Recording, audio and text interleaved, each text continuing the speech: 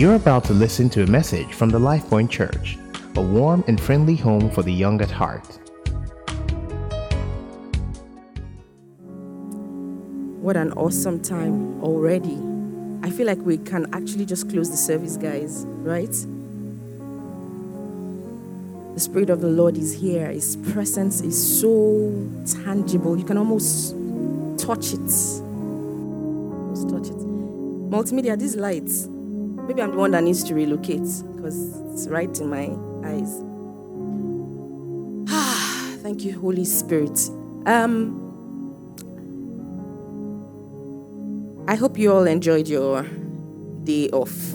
How many people went to work today?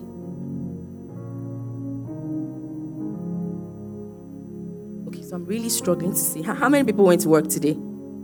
Oh, a few people. Okay, but I hope you got some rest at some point anyway. My assignment here tonight is very simple, and I will be out of your faces in no time. But before I go into the word, I just want to remind us something very quickly from 2 Timothy.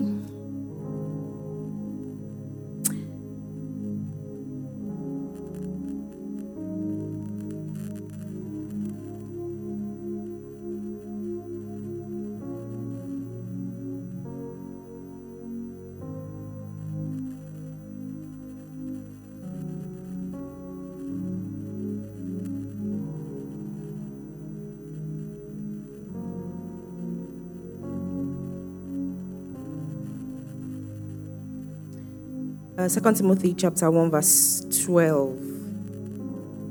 Sorry, 2 Peter. I apologize, 2 Peter.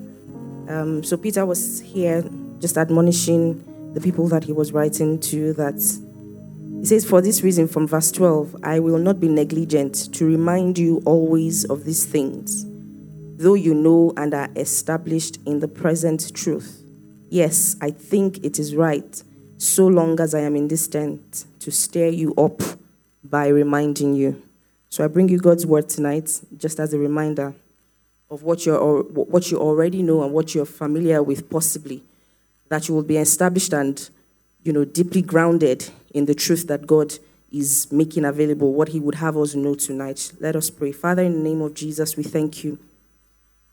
We thank you because we know that you are here. We thank you because we know that you came ready. We thank you for you have prepared our hearts to receive of you tonight, to be fed and nourished in your presence and in the company of other believers. So, Spirit of the living God, we invite you once again to have your way.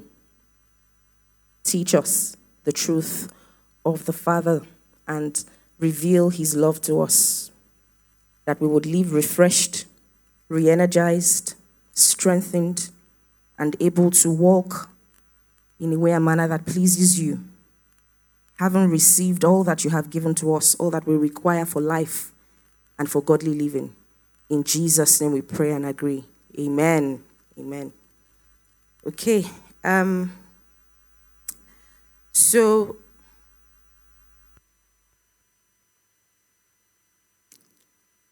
we know that we live in Lagos, yeah? There's nobody here who does not live in Lagos, I'm assuming. We all live in Lagos. Lagos is busy. Lagos has a lot of its issues. I was still having a conversation with someone yesterday who was telling me, she has to, leave the house at 4 a.m. or get up at 4 a.m. to leave the house, and that's how she does Monday to Fridays. It's such a busy life we live. And the tendency for us to be overwhelmed, sometimes even discouraged, because you leave so early, you get in traffic, you get to work, your boss is giving you a hard time, and sometimes things are not just adding up. Financially, relationship is going, hit the rocks. Today people are fighting. You came out you stepped out of the house very excited, very charged up, and before you even get to work, the demons that are trying to steal your joy are pressing different buttons, And that is almost the experience every day. You have to fight to keep your joy. You fight to stay, connected to God at work, at your business, whatever it is you're doing at school. And tonight, the Lord just wants to remind us where he would have us be. He wants to remind us our position in him. And so I've just tagged this for the benefit of having a title for it, something that God would have us know tonight. I've called it the rest of God. The rest of God. So if you want to take notes, yeah, that's the title. I want to encourage everyone to please stay present. If there's anything I've been learning lately, it's just taking advantage of any opportunity to engage with God, whether corporately or even privately. So now is not a good time to be walking about. Now is not a good time to just be distracted in the name of serving. So, guys, please, let's be here and let's just do this very quickly. My anchor scripture tonight is from Hebrews chapter 4. Book of Hebrews chapter 4 from verse 1. It's a long read, but I would be going in and out of it. So it says, therefore, since a promise remains of entering his rest, that's God's rest. Before then, in chapter 3, it had spoken of, the writer of Hebrews had explained how the people of God, the children of Israel, had missed God's rest. Then he further expounds on this in chapter 4 and says, for indeed, therefore, since the promise remains of entering his rest, let us fear lest any of you seem to have come short of it. For indeed, the gospel was preached to us as to them, but the word which they heard did not profit them, not being mixed with faith in those who heard it. For we who have believed do enter into that rest. As he has said, so I swore in my wrath, they shall not enter my rest, referring to the children of Israel, although the works were finished from the foundation of the world. Verse 3, we who have believed do enter into that rest. And it's interesting here that God would then refer to that rest as his rest. The tendency a lot of times for us to think when we contemplate or just consider the rest of God, that it's essentially just, a place of not doing anything. Sometimes, in fact, if you go further down in that scripture, that's Hebrews 4 there's a part of it that refers to the Sabbath, a state of not doing, a state of being, but not necessarily doing. But just as I meditated on scriptures and sought to understand what the rest of God is, because I have been one person who has, so God is teaching me how to rest, essentially. That's the summary. My mentors are on my case when it comes to resting. So that's in terms of bodily rest, physical rest. And I remember I had to go off last week compulsorily, just shut down for a couple of days. And I remember stepping out of where I had been hiding myself. I just had an amazing time, just resting and refreshing with the Holy Ghost. And as I stepped out of that building and I received a call, I turned on my phone, I received a call. I saw a text message that my boss had sent to me at 11:45, almost midnight. Received another phone call.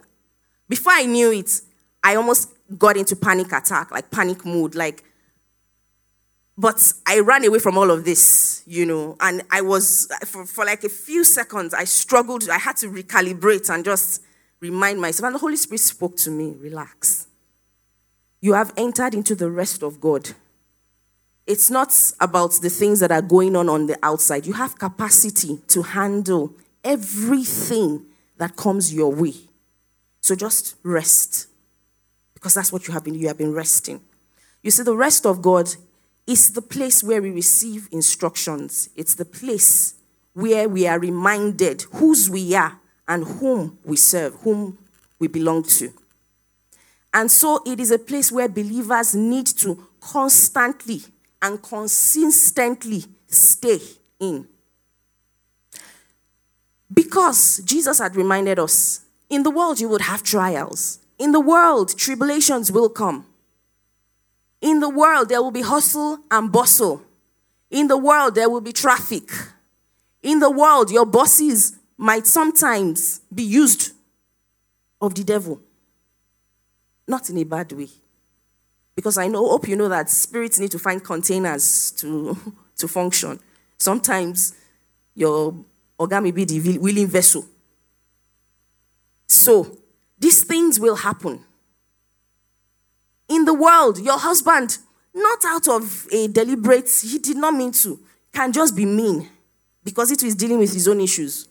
In the world, your babe will say the wrong things and press a wrong button. In the world, you will have temptations that you need to deal with and overcome. In the world, you would have challenges, financial challenges, health challenges. All of these things will come. But be of good cheer because Jesus has overcome on your behalf. And so when we are in a place of rest in God, it is a place where we are reassured and consistently reminded that we have overcome.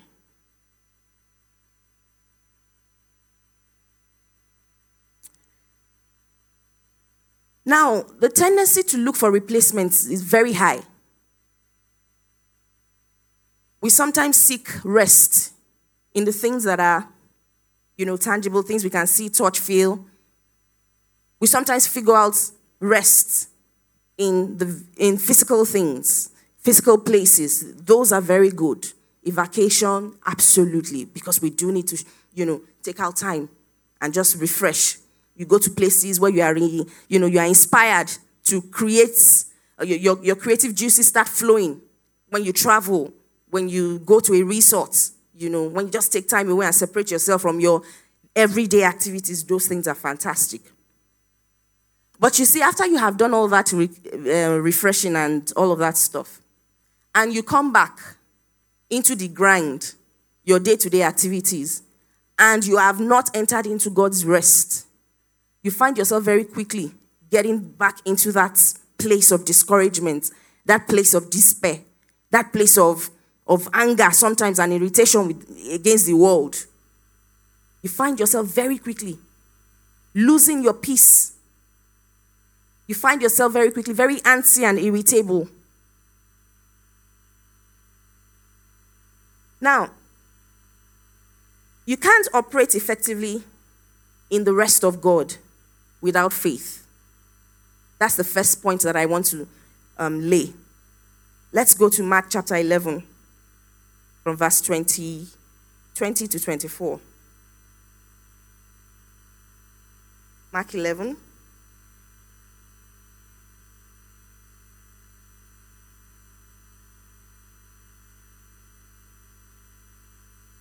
So this was Jesus and his disciples. Before now, Jesus had cursed a fig tree. So from verse 20, it says, now in the morning, as they passed by, they saw the fig tree dried up from the roots. And Peter, remembering, said to him, Rabbi, look, the fig tree which you cursed has withered away. So Jesus answered and said to them, have faith in God. For assuredly I say to you, whoever says to this mountain, be removed and be cast into the sea, and does not doubt in his heart, but believes that those things he says will be done, he will have whatever he says. Therefore I say to you, whatever things you ask when you pray, believe that you have received them, and you will have them. And so Jesus here was just telling his disciples a basic, very vital way of operating in life, and essentially operating in the realm of the spirit, which is what we say. Now, remember that scripture I read in Hebrews there that they had talked about the children of Israel not entering into rest because of disobedience. When you stay in the place of rest, when you stay in God's presence, essentially, because the rest of when you to access the rest of God, you have to be in God. If you want to get something from me, you have to come to me. So to access God's rest, you have to be in him. Now, the children of Israel did not enter into rest because of disobedience. The things which God had said, which he had promised, which he had instructed, they did not obey. essentially. Jesus is saying here, look, words are the weapon, or words is or are. Jeez. Words are the weapon. Yeah, weapon? That's not plural. Yeah, whatever. Words are the weapon that you would use in framing your world, in shaping your world. You will decree a thing and it will be established because you operate from a place of knowledge. Remember what I had said earlier, knowing whose you are and who you belong to. So Jesus was saying, look, you will say to this mountain, once you have faith in God, you will say to this mountain, be removed from here and be cast into the sea. And it will happen just as you have said it. Jesus didn't say you will pray to the mountain. He didn't say you will dance around the mountain. He didn't say you will kneel and appeal to the mountain. He said you would say. We're going to get into that a bit.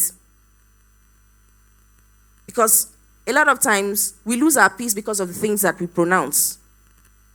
I hope you know that the world in which we operate is very spiritual. How many people know that? That we live in a spirit realm. Yeah, we live in the physical, but it is the affairs of this world that are ruled in the spirit. They are controlled in the spirit. And so it is the person who is constantly speaking, and not just speaking anything or any rubbish. The one who is constantly speaking life that will go far. It's a spiritual principle. So your business is to see that you believe the things that you have said, and then you will receive these things. Remember, we're talking about entering into the rest of God. We are a lot of times in a place of unrest because of the things that we want, the things that we desire, the things that are not adding up, things that are not falling into place. I don't have a job. I'm struggling financially to pay bills. I'm a certain age. I should have been married. There's no babe, no boo, no babe. I've been married for a bit. I don't have kids. We are constantly desiring stuff. I don't know what my purpose is. I'm struggling to make ends meet. Just different things. I'm struggling with my health. There's a whole myriad of things that we are dealing with as long as we're in the flesh and we're on the face of this earth. So, Jesus is saying, you say what you want in agreement with the Holy Spirit, out from a place of faith in God, who is able to do exceedingly abundantly above all that you can ask, all that you can imagine. And so you make declarations, believing that you have received, because your own responsibility is to believe that you will receive. And then you will have it. It is God's responsibility to ensure you have it. Sometimes we focus on trying to help God achieve his own part of things, which is the having. We expend energy in trying to create alternative solutions and approaches and having plans B, C, D, E, F. Meanwhile, God has said, trust. He has said, rest, rely on me, wait on me. The things that you want, I will make happen in my own time. But we expend energy worrying so much about these things. Meanwhile, all we really need to do is to operate from a place of rest in him, an assurance that he is more than faithful to do what he has promised. So, our responsibility, like I said, is to believe. And when we believe, a way of acting out our belief, a way of showing that we believe, a way of, putting action to our faith is that we declare. Which is why Jesus said, if whatsoever you say, believe that you have received and you will have. So what are you saying? What are you saying over your situation? We have been discussing spiritual maturity in the last 6 weeks or so. This is a very vital principle for those who are aspiring to more in God. You cannot live carelessly, neither can you talk carelessly. I've realized over time that sometimes we say stuff and we act foolishly. Let me give an example. Jesus has said, have faith in God. I believe that, let me use an example concerning health or regarding health. So I've been having maybe a health challenge and I'm required to be on medication, maybe, I don't know, every day. And then I say, oh, my Bible says, I believe whatsoever that I say. I've received it and I have it. And so I will not use my medication anymore. And so I put it aside. And my health does not improve. So out of shame to myself, I go back and I pick up the medication and then I say, oh no, this faith that they are talking about does not work. Absolutely not.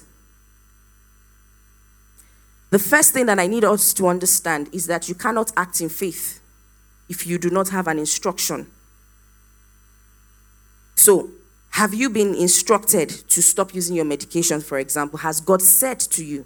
And God will speak to you individually. Sometimes he will send people to you.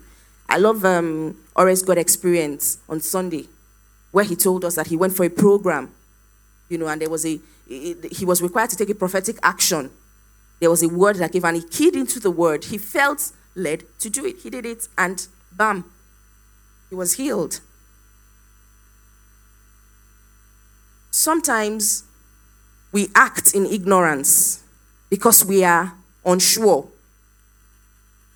We don't seek God's face for instructions.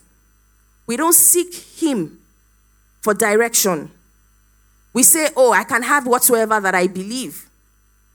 And so we call one particular company that we like, and we start to make declarations. What is God saying about your matter? Sometimes we hear people give testimonies, and then we just say, oh, that's how the person did it. Okay, so the person went, carried their dress, soaked it in anointing oil for 5 days. After the 5th day, carried the dress, wore it, went out, and met her husband, and got married. Then you go and carry and buy a keg of anointing oil and soak your dress. You say, she did 5 days, me, I'll do 10 days, so that my own can be faster. Did God say?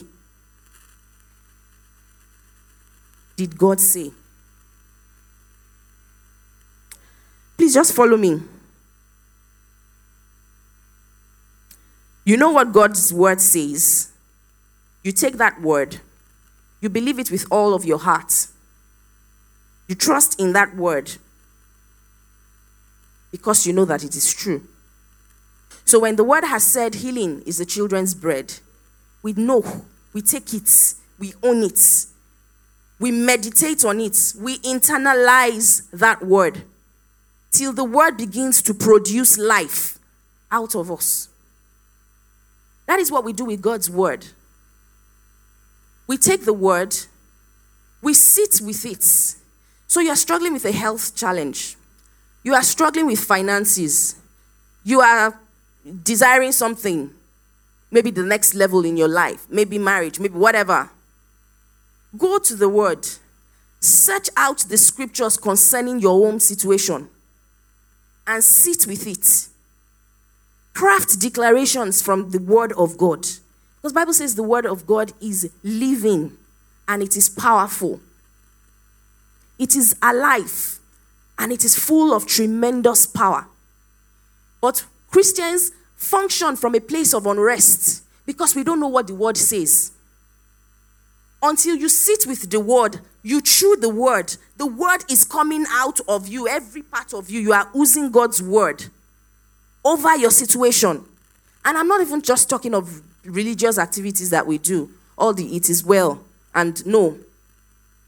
It is that you believe the word. When Satan comes to you with thoughts concerning your situation, you respond with the word. It is written concerning me, just like Jesus did. That is how we function from a place of rest. That is how we stay in the rest of God. Because you see, as you keep declaring the word of God, it must work for you. It will produce fruits for you because it is living. It is alive. I read a story shared by Reverend Kenneth Hagin, and he was talking about some friends of his, pastors also. He spoke about 2 different pastors. So one was a teacher of he was an evangelist, essentially, a soul winner. He would give altar calls, thousands will be saved and all. But he had a health challenge. And so he took ill, severely ill at some point, and they went to visit him. Pastors, like committee of pastors, went to visit him, and so they were talking with him and praying with him and just reminding him, of what the word says concerning life and health. And so he said that this particular man responded, say, that he's lived a very good life, and so if God desires to take him now, he's fine with it. However, he would trust God and act in faith. And so the doctors had told him, as at that particular point, that he couldn't stress out, because if he did, he would die. That it wasn't guaranteed he was going to live long. So he said, so God says, I have life. I believe that I have life. And so he got up, and he hadn't gone how many steps. He collapsed, and that was the end. He died. Now, 2 things that Reverend Hagin pointed out. He said, 1, this guy obviously went to heaven, that there was no gainsaying. But he could have lived longer. He acted foolishly. Not because God didn't have the power to save him, but because the information that he was acting on had not been... The phrase I want to use is a phrase that I saw in my children's, one of their, cartoons. What's this piggy one? Who are the parents here? PFA, help me. What's the pig? Peppa Pig, thank you. So Daddy Pig was going to go for a competition, a puddle jumping competition. And so he went and told, his daughter asked him, are you going to train? He said no. Are you going to exercise? He said no. So what are you going to do? I'm going to sleep because I must become one with the puddle. So, until you become one with the word of God. This man took the word, literally, but there was no heart connection. That's where I'm going, guys. There was no heart faith, essentially. You see, there's a difference between mental assent and a heart filled with faith. And unfortunately, I've observed that a lot of us function from a place of mental assent. We mentally assent to things. We mentally assent to Christian fundamentals. We know that Jesus is Lord. It's okay, we know. But until we get to that place where we believe, and that belief begins to produce life, that is the place, that is when we can operate from a place of faith. So this man, all the while that he had been sick, he did not dwell too much on it. So when it was almost as though in response to what his friends were saying was why he decided to act. But he by himself did not believe. He did not have, an encounter with that word that he took and wanted to run with. In fact, his exact declaration was, I will trust God or die. And Reverend Hagin said he thought he should have been, I will trust God and live. I will trust God and live. So, the second story he mentioned was of a lady, also a pastor's wife. They went out, I don't know, some convention, but afterwards he hung out with them. And she's young, about 28, but they observed that her glasses were like super thick. The ones they would say like Coke bottle kind of lens. That was what she had on. And her eyes were struggling to focus. So from time to time, they could see her eyes actually turn, cross eye, and just turn. And so they asked her about it. No, she was even the one who brought it up, and she was saying to Reverend Hagin and his wife that I've been praying about my eyesight because it's actually a big problem. So on her driver's license, she had been restricted, and they had marked her essentially to say if she ever ran into anything, she wasn't going to drive anymore. She was going to get into difficulty and stuff. And so she was saying to Reverend Egin that just hearing you speak about the healing power of God right now, I'm very convinced that I will stop wearing my glasses. I'm going to act in faith. And he said to her, is that what God is saying to you? So she said to him, well, I need to act out my faith. And he said, that is not how you act out your faith. You don't go and kill somebody on the road because you want to prove that God is faithful. What you do is you take the scriptures and you begin to declare. So whether you're using medication, whether you're putting on your glasses, you're declaring that you are healed. You are declaring that you believe and you receive the healing power of God concerning your eyesight. You are going to work, you are driving, you are making the same declarations till it becomes a part of you. You keep declaring it. You keep declaring it. You keep saying it. And that's what Jesus was saying. He said they saw her 6 months after without glasses. And he asked her, what happened? And she said, I simply did what Jesus said. That I believe and I receive whatever I say. So I kept saying it. I kept saying it. Morning, afternoon, night. I kept declaring it. Till she was certified free without the glasses. So she had to go do a driving test again. They asked for doctor's report and all of that stuff. So what are you dealing with that you are not speaking over? I want to remind you tonight that when you are silent, you are actually saying something. And what it is that you are saying is you have given permission to the situation to continue to operate when you are silent. So it's not enough to say, oh, I'm not saying negative things. I am not saying I am poor, I am broke, I will not marry, I will die young. At least I'm not saying it. But you are not addressing the situation either. You will believe and you will say to this mountain, be removed from here and be cast into the sea.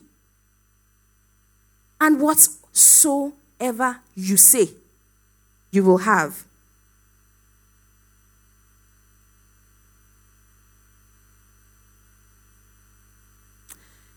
Now, in 2 Timothy chapter 1, verse 12 there, just while preparing for this, I was reminded of the scripture that I know in whom I have believed, and I am persuaded that he is able, fill in the blank. I know in whom I have believed. You see, I have spoken about the words that we declare. Now I'm speaking about the person in whom we believe. If we say we believe in Jesus, if we say we are seated with Christ in heavenly places, if we say, that we are heirs of God and co-heirs with Christ, then it's okay to say that certain things should not be permitted to happen to us, right? Anybody in agreement? Absolutely. Some things should not happen. Why? Because we know in whom we have believed. We know that all power in heaven and earth has been given to him. We know that he has all of the authority that is required to make changes in our lives and in our situation. In fact, I got to a point when I was preparing for this. I was like, Holy Spirit, you know what? I'm not sure I can go this far. And it was that the Holy Spirit reminded me of the scripture, if any man be in Christ, he's a new creature. Old things have passed away, and all things have become new. I'm going to just leave that scripture there and allow the Holy Spirit brood upon your hearts and grant you understanding. Because the understanding I received from it, I wish I had known it since. If any man be in Christ, if any man belongs to Christ, if any man is in Christ, He's a new creature. You see, when it kind of like when Nicodemus was asking Jesus, so how do you become born again? He has been refathered. It's a rebirth. While it is that when we get born again, it's our spirit that get born again. It's not nothing happens on the physical. But it was almost as though God was challenging me to say, look, there is so much power available that I want to dispense to my children, that I want them to begin to operate in.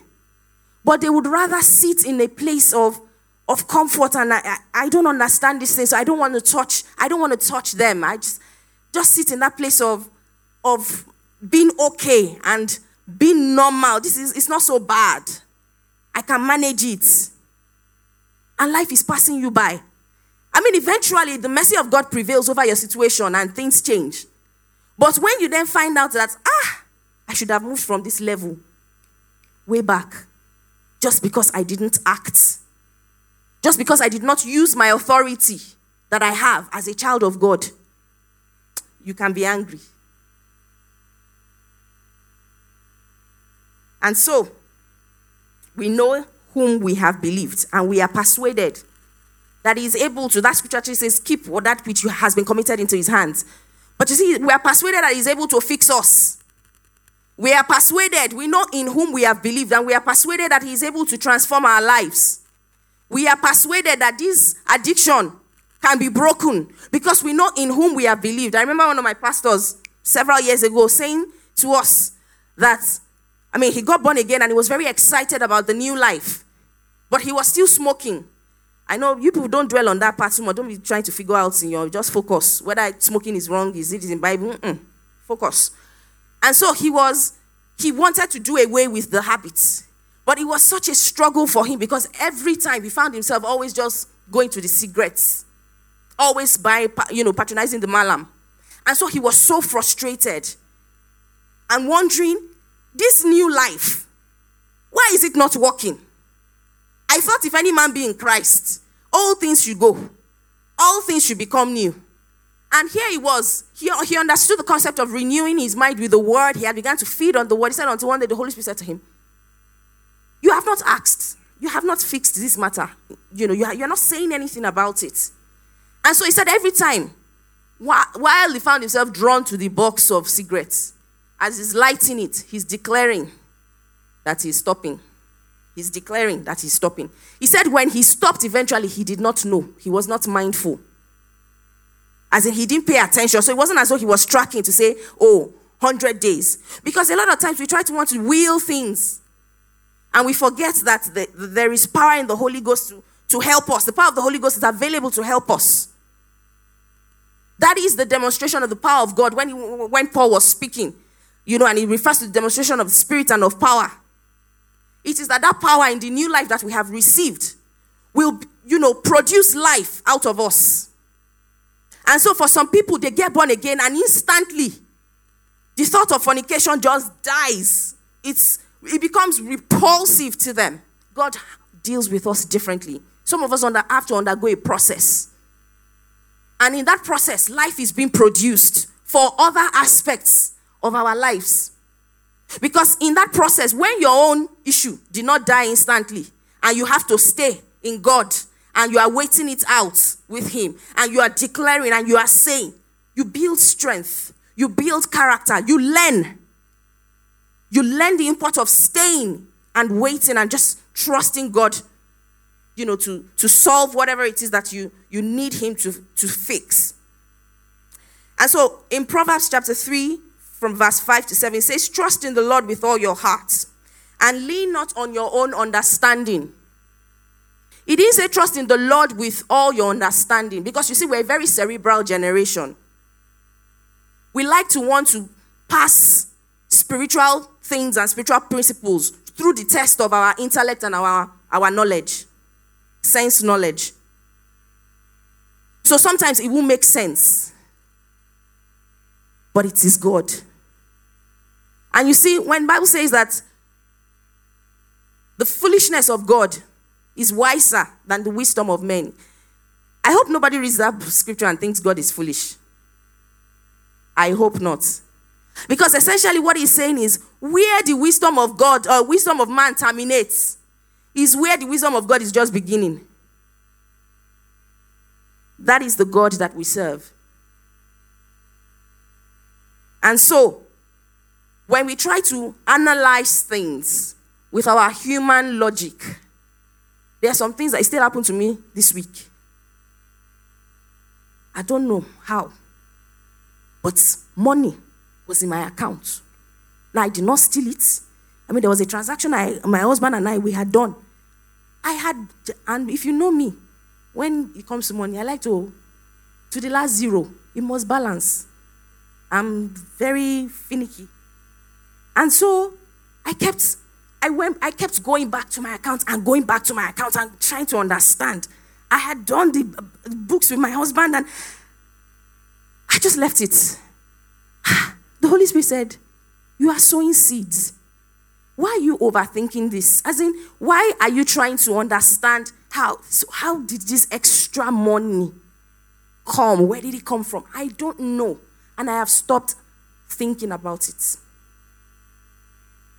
See, God will blow your mind. He will, because that's what he wants to. He's the maker of heaven and earth. He owns the universe. It's like we forget who he is sometimes. And that's my job here. Remember the scripture I read to you in 2 Peter chapter. Just to remind you that the truth that he has established you in, you will live in it. You will produce fruits, the fruits of those truth, of that truth.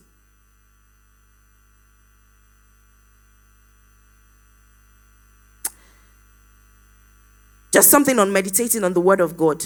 Because you see, to function from a place of rest, you have to fill yourself with the word. Our hearts take courage as we read the word. Our assurance becomes deeper as we meditate on God's word. And this assurance in our spirit is independent of what our physical senses tell us.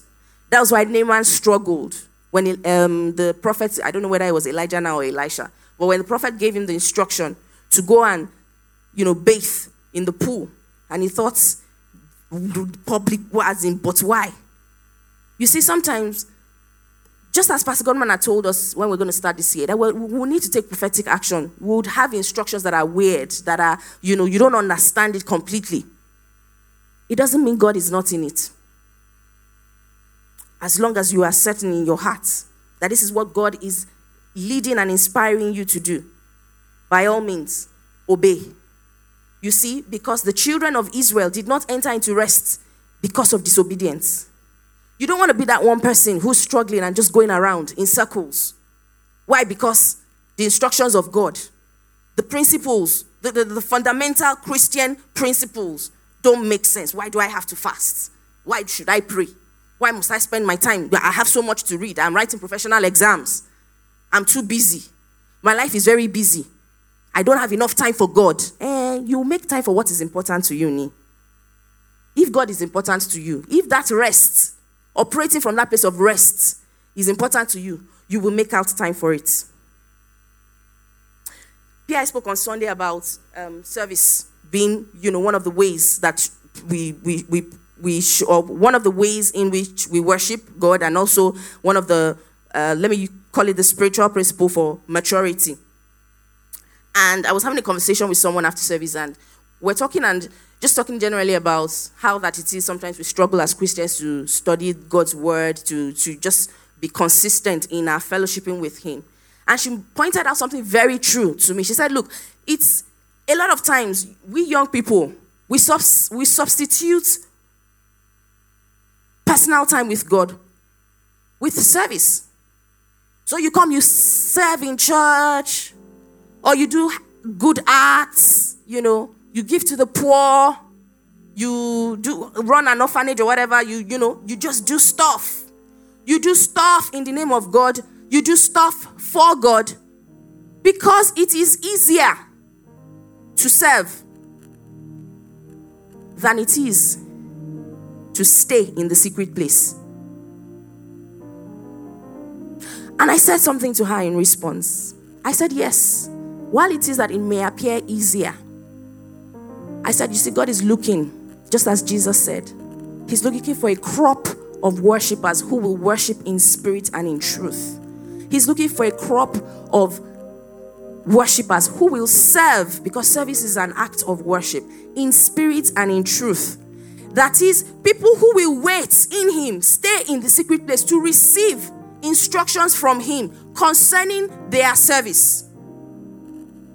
Imagine how it would be if the multimedia guys, for example, God had, sort of planned the service with them, giving them a blueprint of what was going to happen. They knew who was going to serve. They knew who was, who would be doing what part time. Or God had revealed to them ahead of the service that, look, there may be a potential spark somewhere. And they come into church and they fix it and there is no service disruption. Do you understand what I'm saying? We need to begin to desire where we have our ears to God's lips. Just hungry and wanting him to speak to us, to unravel scripts to us about our nation, about our family, about our organizations, our businesses. Some people need to begin to hear from now concerning their husbands that they have not met and their children that they have not had. It is very possible, because the Bible says that the secrets of the Lord are with those who fear him, those who will stay in that place, in that secret place, desiring to be fed, to be nourished by him. Yes, we live a very busy life, or we live busy lives and we live in a very busy city. But that should not deprive us of our place in God, that place of rest. Lastly, words must be spoken to bring about the results that you have asked God for. So you get the mind of God concerning your matter by searching out the scriptures. What has God said concerning my new job? What has God said concerning, my marriage? What is God saying to me? What am I supposed to be doing now? You get his mind, you get his thoughts. And you begin to offer these things back to him. You begin to say them, you begin to declare them from a place of faith. In fact, at some point in time, I don't know how many of you it happens to, you actually get a nudging from the Holy Spirit to stop praying about a particular matter and start just offering thanksgiving. Just sealing it with thanksgiving. Because sometimes when we go back to God with the matter, it's almost as though we don't believe that he is willing and is able to do. And his ability is not in question, guys. Never. He's able to do exceedingly abundantly. Neither is his willingness. He wants to. He wants to bless us. He wants us to live in great health. He wants us to prosper as our souls prosper. He wants us to have life and to have it more abundantly. He wants us to be lender to nations and borrowers from none. He wants to flow. He wants his love to flow through us. And that was what Jesus was saying to his disciples. When Peter was surprised that the fig tree had shriveled up. You see, the fig tree was alive. It was living. However, it was not producing. You don't want to be that person who's alive and just getting by.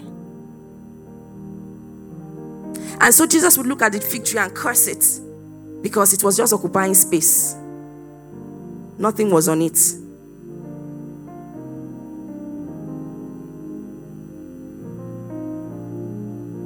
So Jesus would say in, I think it's Matthew chapter 6 from verse 23 or 31, the scripture about seek ye first kingdom. Yeah. It says, take no thought for your life, saying, what will you eat? What will you drink? What will you wear? Who will you marry? I like how P.I. said it some years back. He said, who will you marry? Whose baby will you carry? Because that's what we do a lot of times. Meanwhile, God is trying to find out he will change a constituency with you. How light will shine in a community through you.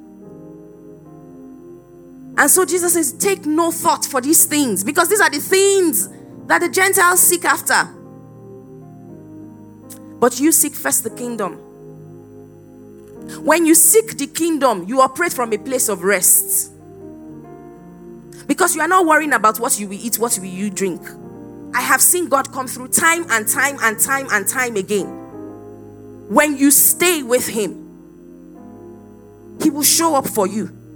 He will send people to you. He sent ravens to feed Elijah. Hey, Kasataya Baba. What is your matter? What is your matter? What are you dancing around with that you are allowing your heart to, you are having heart palpitations over? Enter into rest. Enter into God's rest. Function from that place where you are assured of whose you are and whom you serve. So Jesus says, take no thoughts. However, when I read that scripture, I got another understanding that the things that I should take thought for, I should begin to declare them. So if I'm taking no thoughts for my life by saying what will I eat, what will I drink, what will I wear, but I can take thought for my life and begin to say that I believe and I have received the things that God has apportioned to me. I can begin to make it. It was almost a function of, from that scripture, you can almost deduce that it was a function of, look, you are expending energy saying the wrong things. You are expending energy worrying over the wrong things. I can begin to ask God. If I won't ask him for what I will eat, what I will drink, okay, Father, where is the kingdom? I desire to be a part of what it is you're doing.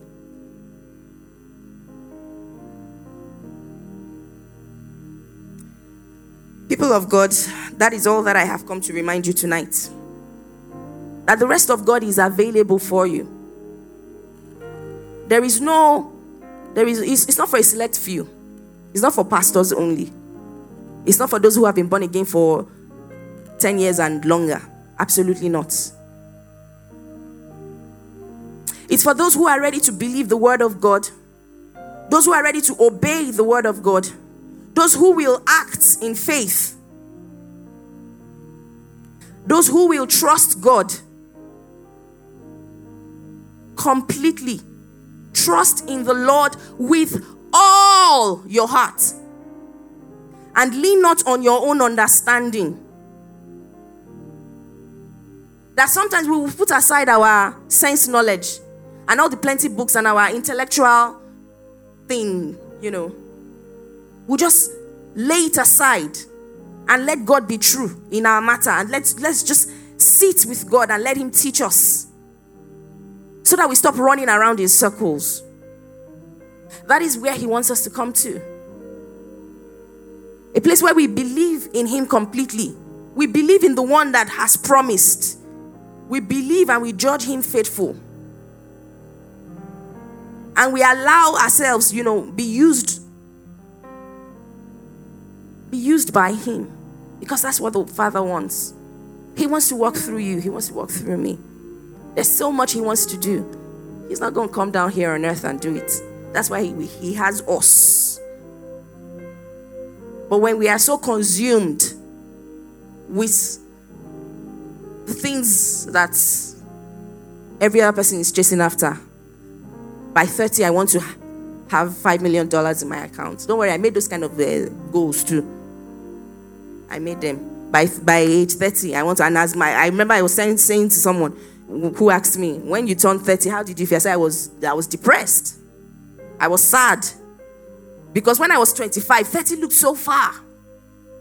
It looked really far. And alas, how did I get here? And I looked at myself. I'm still a senior officer. Jesus, when do I want to, when will I become chief risk officer? I had big dreams. I still do. However, very different dreams. Hallelujah. So guys, let's just take this declaration very quickly and then we'll pray. I believe the word of God. I meditate on the word. I obey the word. I speak the word. I act on the word of God. I walk in love. I live in faith. The word is working for me. The word is producing results in my life. Can we begin to pray? Just open your mouth and begin to pray and just talk to God tonight. Thank you for listening to a message from the LifePoint Church. To download more free messages, please visit www.soundcloud.com/LifePointNG.